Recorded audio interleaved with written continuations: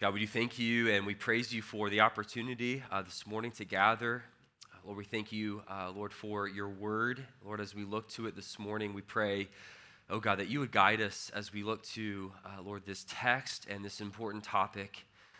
Lord, we do thank you that you tell us in your word to cast all our burdens upon you, for you care for us. So God, we do want to lift up to you, Lord, individuals within our church family that have burdens, who are struggling right now. We think of Jim and Barb Standish, Lord, both who are dealing with COVID right now, on top of Jim recovering from shoulder surgery, experiencing pain. We pray, God, that you would comfort them and heal them and restore their strength. God, would you supply everything that they need by your grace? And Lord, we also pray for Terry Burke. Lord, as we have been as a church, we just continue to lift her up before you. Lord, her being in Houston right now, and Lord, there's an important stem cell transplant occurring this Tuesday. And God, we pray that this would be successful. We pray that her body would receive this. God, that you would heal her and restore her. And Lord, I pray that you would deepen Terry and Brent's trust in you, that you would comfort them, give them peace that surpasses all understanding. God, remind them that you are for them and that you are with them. We pray in Jesus' name, amen. They say that many of the things that children learn from their parents is oftentimes more caught than taught, meaning that children study their parents, they watch their parents, they pick up on things, and then they, of course, imitate them. For many of the parents in this room, that's a terrifying reality. I know for me and my 3 kids, they know exactly what to do when their daddy yells out, OH, and they say, I-O. Thank you, Michael. I knew you get that. Yep. Because they know that OSU football is important to their daddy. And that's not something that I even had to teach them. They just kind of picked up on that within the Beals household. There are a number of things that our children just kind of learn without us intentionally teaching them. In fact, there are a number of words that our children just learn without us even having to teach them, even from a small age. For example, somehow and from somewhere, children seem to automatically learn to say the word mine. That the relentless declaration of mine is built into the brokenness of our humanity. And so much so that someone developed what's called the toddler creed. Let me explain what that is. It goes like this. Number 1, toddlers believe that if I like it, it's mine. Number 2, if it's in my hand, it's mine. Number 3, if I can take it from you, it's mine. Number 4, if I had it a while ago, it's mine. Number 5, if it's mine, it must never appear to be yours in any way. Number 6, if I'm doing or building something, all the pieces are mine. Number 7, if it looks like mine, it's mine. Number 8, if I saw it first, it's mine. Number 9, if you are playing with something and you put it down, it automatically becomes mine. And number 10, of course, if it's broken, it's yours. Now, we can laugh at that, and I've got a toddler, so I'm just like, man, that's so true. But do you know what the problem is with what I just said? The problem is that those things don't automatically go away when you grow from a child to a teenager to an adult. That the issue of mine is embedded into all of our hearts. That we're all struggling with this issue of mine in various ways. This self-absorbed, self-obsessed, self-centered mentality is the enemy of biblical stewardship. Now, let's zoom out just for a moment. I want to maybe talk just for a couple of minutes here about why we're looking at this series of stewardship and why now. The normal preaching diet at Pennington Park, Pennington Park is we walk through books of the Bible, verse by verse. So on occasion, we will kind of look at different topics once or twice a year for a couple of weeks. But why this series and why now? Let me give you 4 reasons here before we jump into Matthew 25.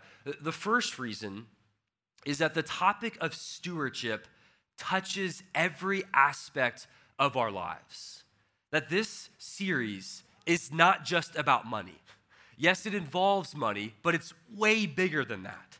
And when you and I understand the biblical principles related to stewardship, we'll realize that it actually changes every aspect of our lives. That it impacts our money, but it also impacts our time and our relationships and our possessions and our careers and our houses. Every aspect of our lives involves stewardship. This might be the most practical sermon series that I ever preach. So that's the first reason. The second reason, though, is that oftentimes we are blind to this issue of mine, how it's embedded into our hearts, and how it's actually impacting every aspect of our lives. See, I don't know if you know this, but you and I experience a deadly combination on a daily basis. That on one hand, we have this default sinful mindset where just about 24/7 we are thinking about what's best for me. And yet when you combine that with our cultural and societal value of individualism, self-advancement, and you put the two together, that results in a very unhealthy and oftentimes sinful mentality when it comes to the things that God has entrusted to us. And my working theory, just because I know my own heart, is that we are oftentimes blind to this combination and how it's impacting the things that we own. Right? Some are stuck in what I would describe as an unhealthy cycle when it comes to the things that we have. And when you're caught in that cycle, you start to experience this unrelenting craving for more, this deep-seated discontentment. You've fallen prey into the comparison trap. Your generosity is inconsistent, and your joy is unsustained. And a lot of that comes from this issue of mine. It really stems from having an owner mentality rather than being a steward. That we look at the things that we have and we take them and they're in our hands and we slowly just tight fist them. And we have this white knuckle grip around the things in our lives rather than living with them open-handedly, because we believe at the end of the day, the things that are in my life, they belong to me. They are mine. And so this series, I just want to chat about that issue. Now, thirdly, another reason I want to do this sermon series is I want to address the difference between having an abundance mentality compared to having a scarcity mentality. I think many times our generosity, and again, not just money, but every aspect of our lives, but many times our generosity is determined by a fear of lacking what is needed. And so we close up. That oftentimes we say, I can't possibly give or do A, B, and C, because if I do, then I may not have enough. I may be in need. I might miss out. And so we close up. That's having a scarcity mentality. An abundance mentality believes that everything I've been given actually belongs to God. And I'm just a steward. And the result of that often leads to generosity. So fear is what's behind this scarcity mentality. And yet an abundance mentality, what's behind that is joy and generosity and living open-handedly, because everything really belongs to God anyways. So I want to talk about how this scarcity mentality can dry up our generosity. Again, in all aspects of our lives, not just financially.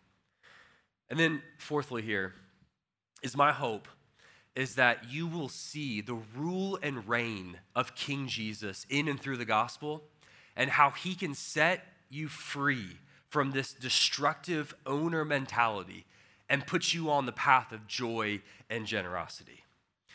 I want you to hear this loud and clear, that this series is not about what I want from you, but it's what I want for you. This series is ultimately about your joy, about the source of your joy, and about the fullness of your joy.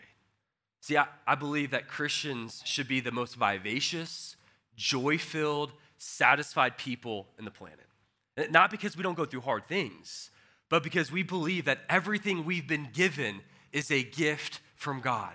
And that mentality shift can put you on the path of fullness of joy. Now, here's the thing. We're all on a journey here when it comes to stewardship.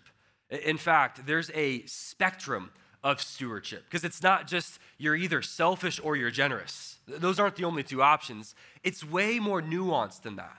And so here's kind of a spectrum of stewardship that we're going to unpack over the next couple of weeks. And you can see there that it kind of moves from left to right, where on the far left, you've got this owner mentality, where everything that you have, you believe belongs to you. But then the next step there is being passive and resistant to being generous. You're not out front resistant, you're just more passive with the things that you have. But then right there in the middle, and I think this is kind of the default if you're a Christian, it's just kind of like the baseline, kind of the average believer is generous, gives to the Lord, or uses their time, uses their resources in a good way, but it's guilt-driven or it's fear-based. And we're going to talk about what that looks like. And then the next step is you're giving, but it's self-protective. We're going to unpack what that actually means. And then obviously the far right there is the goal, which is being a biblical steward. And so really my hope is for you and for me just to identify where you are on that spectrum and what it looks like just to take a step towards being a biblical steward who is marked by joy and generosity. Now, there's a massive difference between being an owner and being a steward. That being an owner is our greatest enemy towards stewardship and joy in God. There's a description of being an owner that Paul Tripp uses in one of his books, and he specifically talks about it in terms of parenting and our kids. But as I read this quote, I want you to maybe take out children and insert something else. Maybe it's your career, maybe it's your money, maybe it's your possessions or your body image, whatever it is. But remember, being an owner, being a steward, this impacts every aspect of our lives. Listen to what Paul Tripp has to say. He says, we tend to approach parenting with a sense of ownership, that these are our children and their obedience is our right. We begin to need them to be what they should be so that we can feel a sense of achievement and success. We begin to look at our children as our trophies rather than God's creatures. Again, replace children with anything, and that's what an owner mentality looks like. Having an owner mentality believes that everything you have belongs to me, therefore I determine how to best use it. And what's underneath that mentality is really a desire to live like God. Now, I know that sounds harsh, and that's like, wait, I don't believe that. I don't think that I'm God. And look, we would never say that. But that's why someone else coined the phrase being a practical atheist, where you can believe in God, you can even maybe be a Christian, but when it comes to making decisions on a daily basis, when it comes to how you view your stuff, you remove God from that equation and you determine how to best live. You determine how to best use the things that you've been given. That God is removed and you are calling the shots. And that's no different than being an atheist. And so what I'm suggesting for us this morning and over the next couple of weeks is that we need a radical shift from being an owner to being a steward. And Matthew 25 this morning is going to help us take some steps today in better understanding what stewardship looks like. So Matthew 25, there are 4 principles of stewardship that we're going to look at as we walk through this passage here. And I just want to say that this idea of stewardship is all over the Bible. All over the Bible. So many verses, so many passages. But Matthew 25 is so interesting because Jesus is specifically talking about stewardship within this parable and within this story. And the context here is Jesus is trying to help his followers, he's trying to help his disciples, he's trying to help us understand how are we supposed to live as we wait for Jesus' second return, right? We don't know when he's going to come back. We don't know all that that's going to look like, but Jesus is going to help us understand how to live. And the way that he answers that is by talking about stewardship in the parable of the talents here. Now that's so interesting to me because that tells me that all of life is one of stewardship. That stewardship is what it means to be a Christian. So let's look at what stewardship actually is. 4 principles. Here's the first one. Immediately here in verse 14, we learn that everything we have is a generous gift from God entrusted to us. Okay, verse 14, we immediately see this very important principle. But remember, Jesus, in using this story, in using this parable, he's trying to tell us something about God, and he's trying to tell us something about ourselves. And in this kind of parable, this story, there's this master, this man who goes on a journey. Okay, he represents God in this parable. And then there are these 3 servants, and these 3 servants represent us. Now look at verse 14 with me. It says, "For it will be like a man going on a journey who called his servants and entrusted to them his property." Okay, in this parable, again, this man, he's going on this journey. He takes his property, what belongs to him, and entrusts it to his servants. Now, immediately we learn something about God here, that just like this man who is generous and gives his property, gives these talents to these servants, even though they didn't deserve it, even though they didn't work for it, even though it doesn't belong to them, he entrusts it to them. So too, God generously gives to us things that belong to him. See, in verses 15 through 18, we're going to learn that this master gave these 3 servants 3 different distributions of talents. That for one servant, he gave 5 talents, another he gave 2, and then yet another he gave 1 talent. Now, before we get too far into this parable, we need to understand what a talent represented. In this time period, a talent was a measure of weight that was used for gold, silver, or copper. Now, because Jesus doesn't specifically identify if it's gold, silver, or copper, we don't know exactly the amount that a talent represented. But we can safely conclude that it was actually a lot of money, that some commentators actually estimate that 1 talent was worth over $1 million at this time, or 20 years of work. And so even though one servant received only 1 talent, that's still a lot of money. But I want you to understand, verse 14 tells us that all of this belonged to the master. And so here's the principle. God owns it all. Everything belongs to God. And this truth is all over the Bible. Let me give you a couple of examples. The psalmist in Psalm 24:1 says, "The earth is the Lord's and everything in it, the world and all who live in it."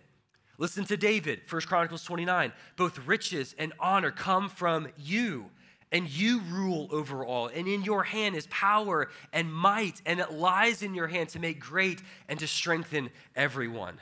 Look, it's all God's. This means that everything that we are, everything that we have, everything that exists owes its life, its sustenance, and its purpose to Creator God. Listen to how the Apostle Paul summarizes this principle. He says, "For from him and through him and to him are all things. To him be glory forever. Amen." It all belongs to God. C.S. Lewis describes it this way. He says, "Every faculty you have, your power of thinking or of moving your limbs from moment to moment is given you by God. If you devoted every moment of your life exclusively to his service, you could not give him anything that was not, in a sense, his own already."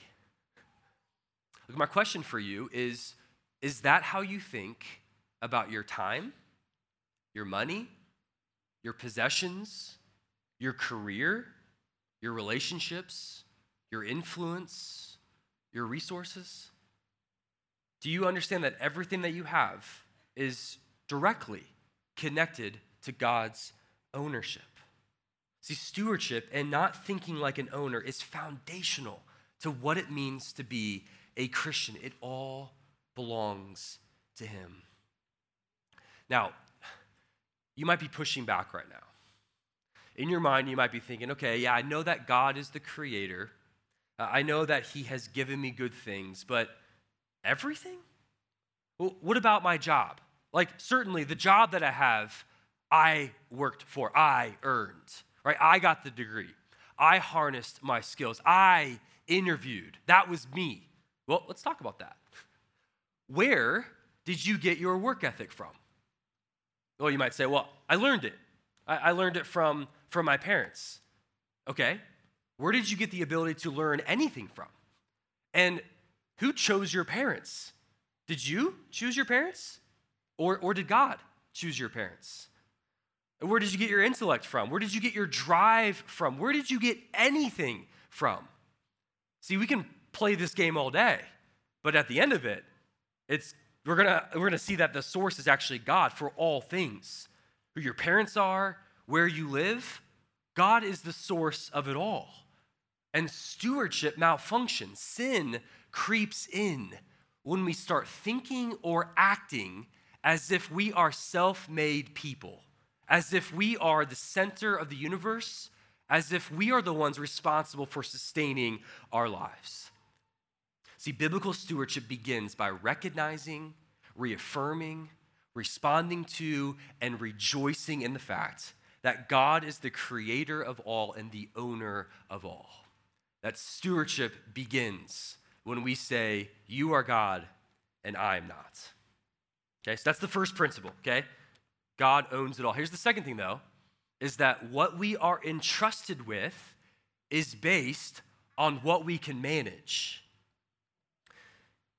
If you look in verses 15 through 18, again, the master gives 3 different distributions of talents to these 3 servants. So interesting. He didn't give them equal talents. Now, despite the fact that this is specifically about money, the general principle applies to just about every area of our lives. That God gives us different influence. He gives us different relationships. He gives us different skills, different resources, different bodies, different possessions. We're given different amounts even of those things. And you might be thinking, wait a minute, I thought God was fair. I thought God was just. I thought he was a God of equality. Well, he is. He is a God of justice. But he's also not irresponsible. See, the key here is in verse 15. It says that he gave these things to each according to his ability. This is interesting here because what God gives you is dependent on your ability to steward and manage it well. And so the greater you've been entrusted, the greater your ability is to steward and manage those things. So have you been given a great job? Have you been given lots of opportunities, lots of resources, lots of influence? Well, great, but that means that you have the capacity to steward and manage those well. So make sure that you are. Don't waste those things. Don't waste those opportunities. Now, here's the flip side of that, is that too much is given, much is required. Too much is given, much is expected. This principle is all over the Bible, but Luke chapter 12, verse 48 says, everyone to whom much was given, of him much will be required. And from him to whom they entrusted much, they will demand the more. Like, you and I will be held accountable based not on what we were given, but on what we did with what we were given. You will be held accountable based on not what you were given, but on what you do with what you are given. And that truth, that truth has the ability to set us free from the devastating and destructive comparison trap. Oh man, so many of us are stuck into this comparison trap where we look to the people around us and we compare what we have with what they have, and we try to determine, do I have more than them? Is what I have better than what they have? And we do this with everything.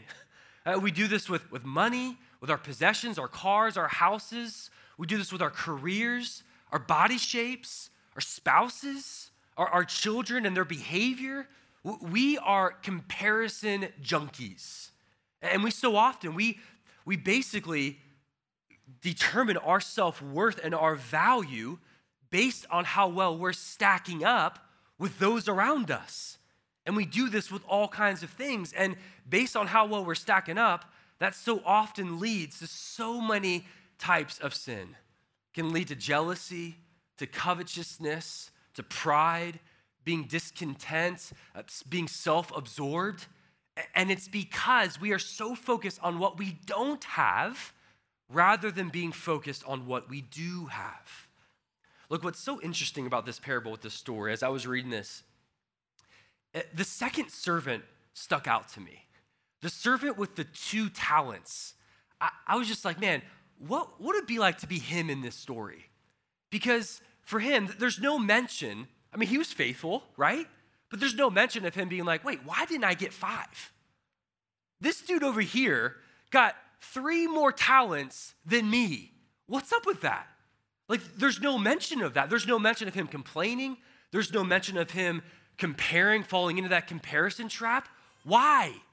Because he was so focused on being faithful with what he was given rather than what he was not given. And I think that is such a good word for us stuck in the comparison trap. We're so focused on the people to the left and to the right of us. Look, this servant was focused on being faithful with what he was given, and that truth can set us free. That we need to focus on watering the grass that we've been given, making it as green as possible, so we're not looking to the grass that looks greener that doesn't belong to us. Right? Look, the goal is never to have more. The goal within stewardship is being faithful. That is the bullseye. And that leads us to the third principle that we see here, is that the aim of stewardship is faithfulness. After these 3 servants, after they determine what to do with these talents that they were given, verse 19 tells us that the master returns. Right? He's settling his accounts with them. He's holding them accountable based on what they did with what they were given. And that could be another principle in and of itself, but I'm cut on time here. But it becomes clear that the master wanted his servants to steward his resources well by investing them, by using them, so that when he returns, he would have more. All right? Now, if you notice here, these first 2 servants, they report to the master, they doubled his money. And the master essentially responds the same way. Verse 21, verse 23. He says, well done, good and faithful servant. You have been faithful over a little, I will set you over much. Enter into the joy of your master. This is an unbelievable response. Like, when we understand this, this is stunning for us. This is so helpful for us that as the master commends these 2 faithful servants, he says, well done, good and faithful servants. Notice what he doesn't say, church. He does not say, well done, good and successful servant. Doesn't say that. He doesn't say, well done, good and influential servant. He doesn't say, well done, good and relevant servant. No, he says, well done, good and faithful servant. Man, what a challenge for us. Like, this is the bullseye. This is the target. With everything we've been given, our whole lives, the target is faithfulness. And we get into trouble when we move that bullseye, even though it's clearly outlined in the scripture. When we change it to being successful or being relevant or being happy or being comfortable or being safe, those are not the targets in the Christian life. It is being faithful. And we can apply this to every aspect of our lives. So, mom and dad, this is your bullseye for you to stand before the Lord and for him to say, well done, good and faithful parent. Not well done, good and cool parent. Right? Supervisors in the room, bosses, if you manage people, this is your bullseye. Well done, good and faithful supervisor. Not well done, good and well-liked supervisor. Like, if you have money, possessions, things, the goal is not to have more. The goal is to be faithful. And being faithful means being obedient to what God has prescribed for how we are to use the things that he has given us. Look, the question, just practically boots on the ground here, the question that you and I should be asking all throughout the day is, God, what do you want me to do with A, B, and C? How do you want me to use the money you've given me? How do you want me to use my calendar this week? How do you want me to use my influence, my relationships, my house, my whatever it is? And I want to ask you today, how often do you ask that question? Do you ask that question weekly? Do you ask that question daily? Is it all throughout the day? Just as you're living life and stewarding the things that actually don't belong to you, they belong to God. See, we get really busy with the comfortable so as to avoid being faithful. And yet we will be held accountable not based on what we were given, but on what you do with what you've been given. Well, that's only half of the master's response here. If you look at verses 21 and 23, the master says something else that's absolutely amazing. The master literally tells them to enter into the joy of your master. This is crazy. He doesn't just say, hey, well done, good and faithful. Here, you can have more. Going to be responsible with more. No, he says, come and experience the fullness of joy with me. This is the fourth principle of stewardship. It's that joy results from faithful stewardship. Man, this is so important. This is so good because I think so often when we are generous, when we give, when we are faithful stewards and not accumulating more, we think that we're missing out on something. We think when we give away that we're going to have less satisfaction. Like giving away more results in less control or less freedom, that we're sacrificing so we're not going to have as much. That's what we tend to think. And what's behind that is fear. We're afraid of not having enough. We're afraid of missing out. We're afraid of not having enough satisfaction and joy. And that's exactly what drove this unfaithful servant. Did you catch that in verse 25? Fear is what drove this unfaithful servant. He's explaining to the master why he didn't invest his talent and use it well. He says, I was afraid. And so he hid the talent in the ground. He was afraid of losing out, afraid of disappointing his master. He was afraid of not having enough. He was afraid that his master maybe wasn't for his joy. And I wonder, can you relate to that? Like when you think about God, when you think about the things that he's entrusted with, is there maybe fear that deep down, is God really for my joy and my satisfaction? And if you're unsure of that, then guess what you and I tend to do? We go like this. We think, I don't want to live this way and be generous with my time, be generous with my money because giving away means I'm going to have less, which in our minds thinks we're going to have less joy and less satisfaction. But that's not how it works in God's economy, not at all. Within God's economy, the more you give, the more you're generous, the more faithful you are in stewarding, the more satisfaction and joy God gives you. Jesus himself said it is better to give than to receive. Look, I want you to know this morning that the Creator God is for your joy. He is for your satisfaction. God did not create you and structure life in order to make you miserable. No, he wants you to experience fullness of joy. Life to the full is what Jesus said in John chapter 10. But can I point out to you what the source of joy actually is? Even in this story, this so often we can miss this, we can confuse this. The source of joy is not having more. The joy, according to verse 21, 23, is the master. The joy belongs to and is directly connected to the master. Not having more, not being entrusted with more. See, the joy here is being with the master. That's so huge in biblical stewardship. Like that's the big takeaway I want you to have this morning. That the joy, as we're talking about stewardship, is not having a financial budget that's so tight that Dave Ramsey would be proud of. The goal of stewardship is not to have a type of calendar that's so well organized or to take care of your body so you're so fit. That's not the source of joy.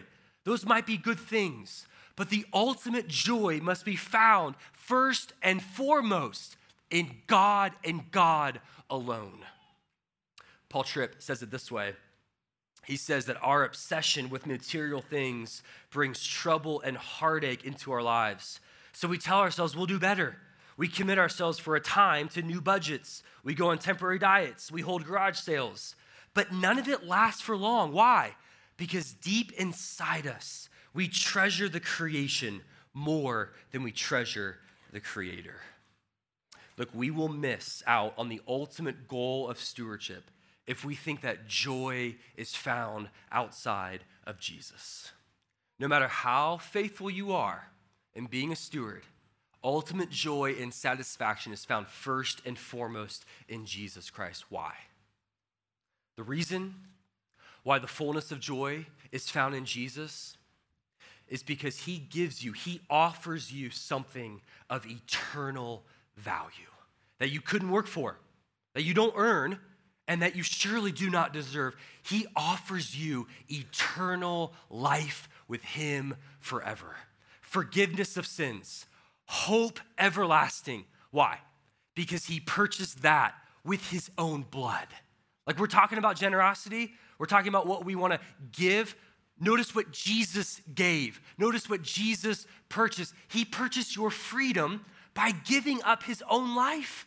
Like he died on the cross in order for you to have eternal life and forgiveness of sins.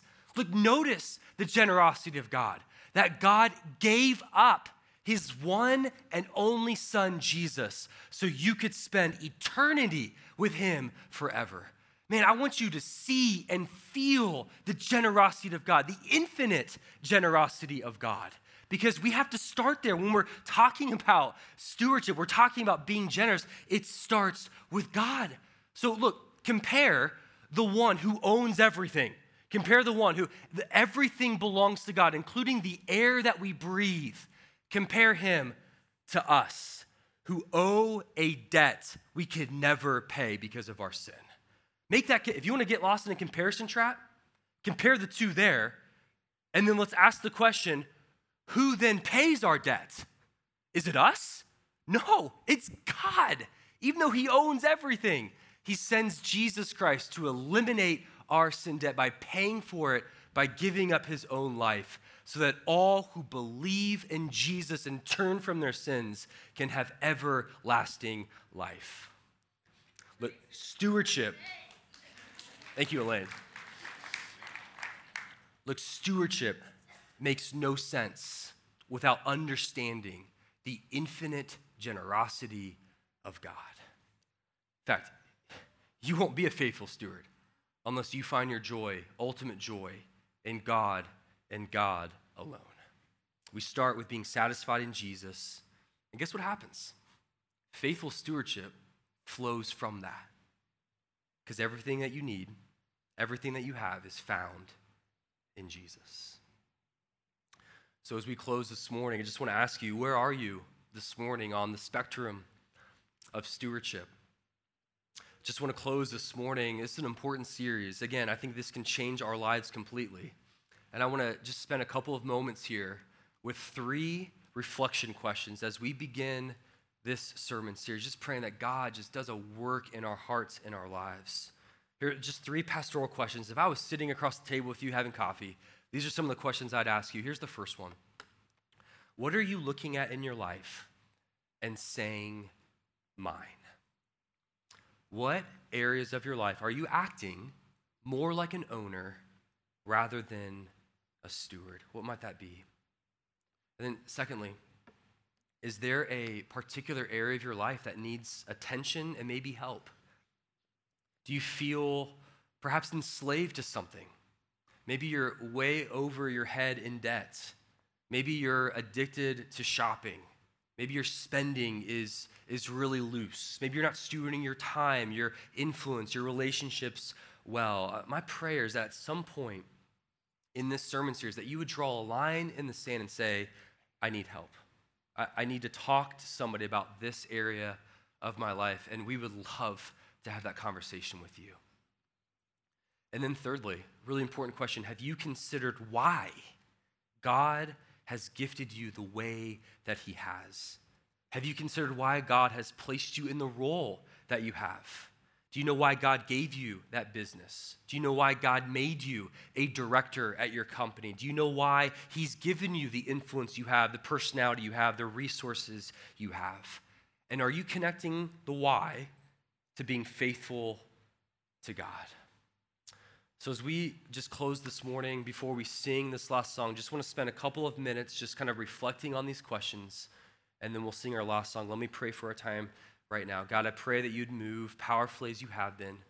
Would you shine a light, oh God, into the areas of our life that we need to surrender, that we need to say it all belongs to you. God, help us to be doers of the word and not just hearers. We pray in Jesus' name. Amen.